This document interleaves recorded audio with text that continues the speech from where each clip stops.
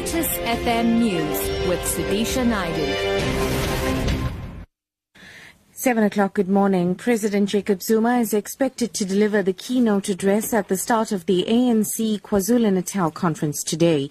Delegates are expected to elect the new provincial leadership at the conference, which is being held at the Royal Showgrounds in Pietermaritzburg. Sanele Buthelezi reports. About 1,300 delegates are expected to gather for the three-day conference, which starts today. Security has been tightened to ensure that only accredited people are at the venue. ANC National Chairperson Baleka Mbete is to open the conference this morning, while President Jacob Zuma is expected to deliver an address in the afternoon.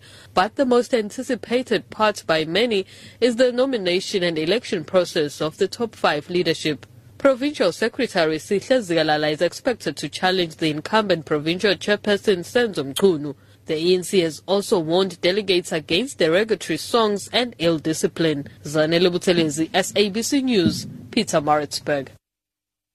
U.S. President Barack Obama has issued a 60-day notice to Congress and the South African government of his intent to suspend certain trade benefits for South Africa under the African Growth and Opportunity Act. It comes after South Africa failed to eliminate long-standing barriers to U.S. poultry, pork and beef imports, specifically failing to meet a key deadline on October 15th to resume imports of U.S. poultry.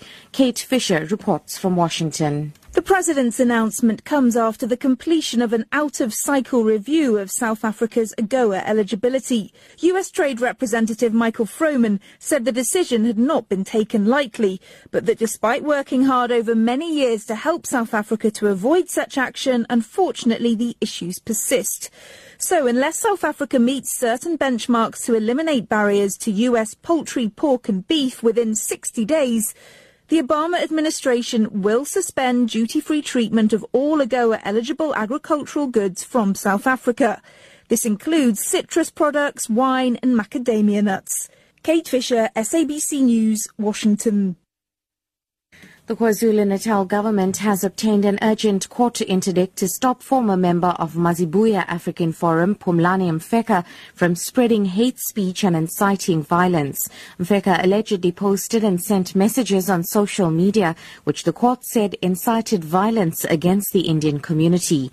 Provincial government spokesperson Tami Ngwenya. We received information which had been sent to one of the MECs, MEC Pile, that we deemed it was inciting and agitating for hate and agitating, for racial hatred. Then the Executive Council then made a decision that we needed to approach the court so that we seek an interdict to prevent any spread of such a message that may have led to the agitation of people to engage or the form of violence that has a racial connotation.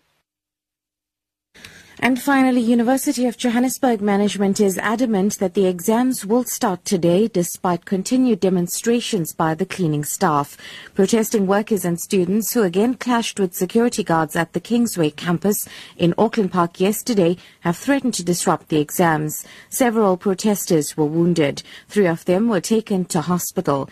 UJ Vice-Chancellor Iron Rensburg says security will be beefed up at all campuses ahead of the exams. It was important for us to put our foot down, as compassionate as we are, as engaged as we are, as serious-minded as we are about insourcing and about the living standards of our people who work with us and for us. As serious as we are about that, equally serious, 42,000 students will begin their exams, and we will make sure that the conditions are created for that to happen. Top story: President Jacob Zuma is expected to deliver the keynote address at the start of the ANC's KwaZulu-Natal conference today. I'm SUDISHA Naidu for Lotus FM News, back at 7:30.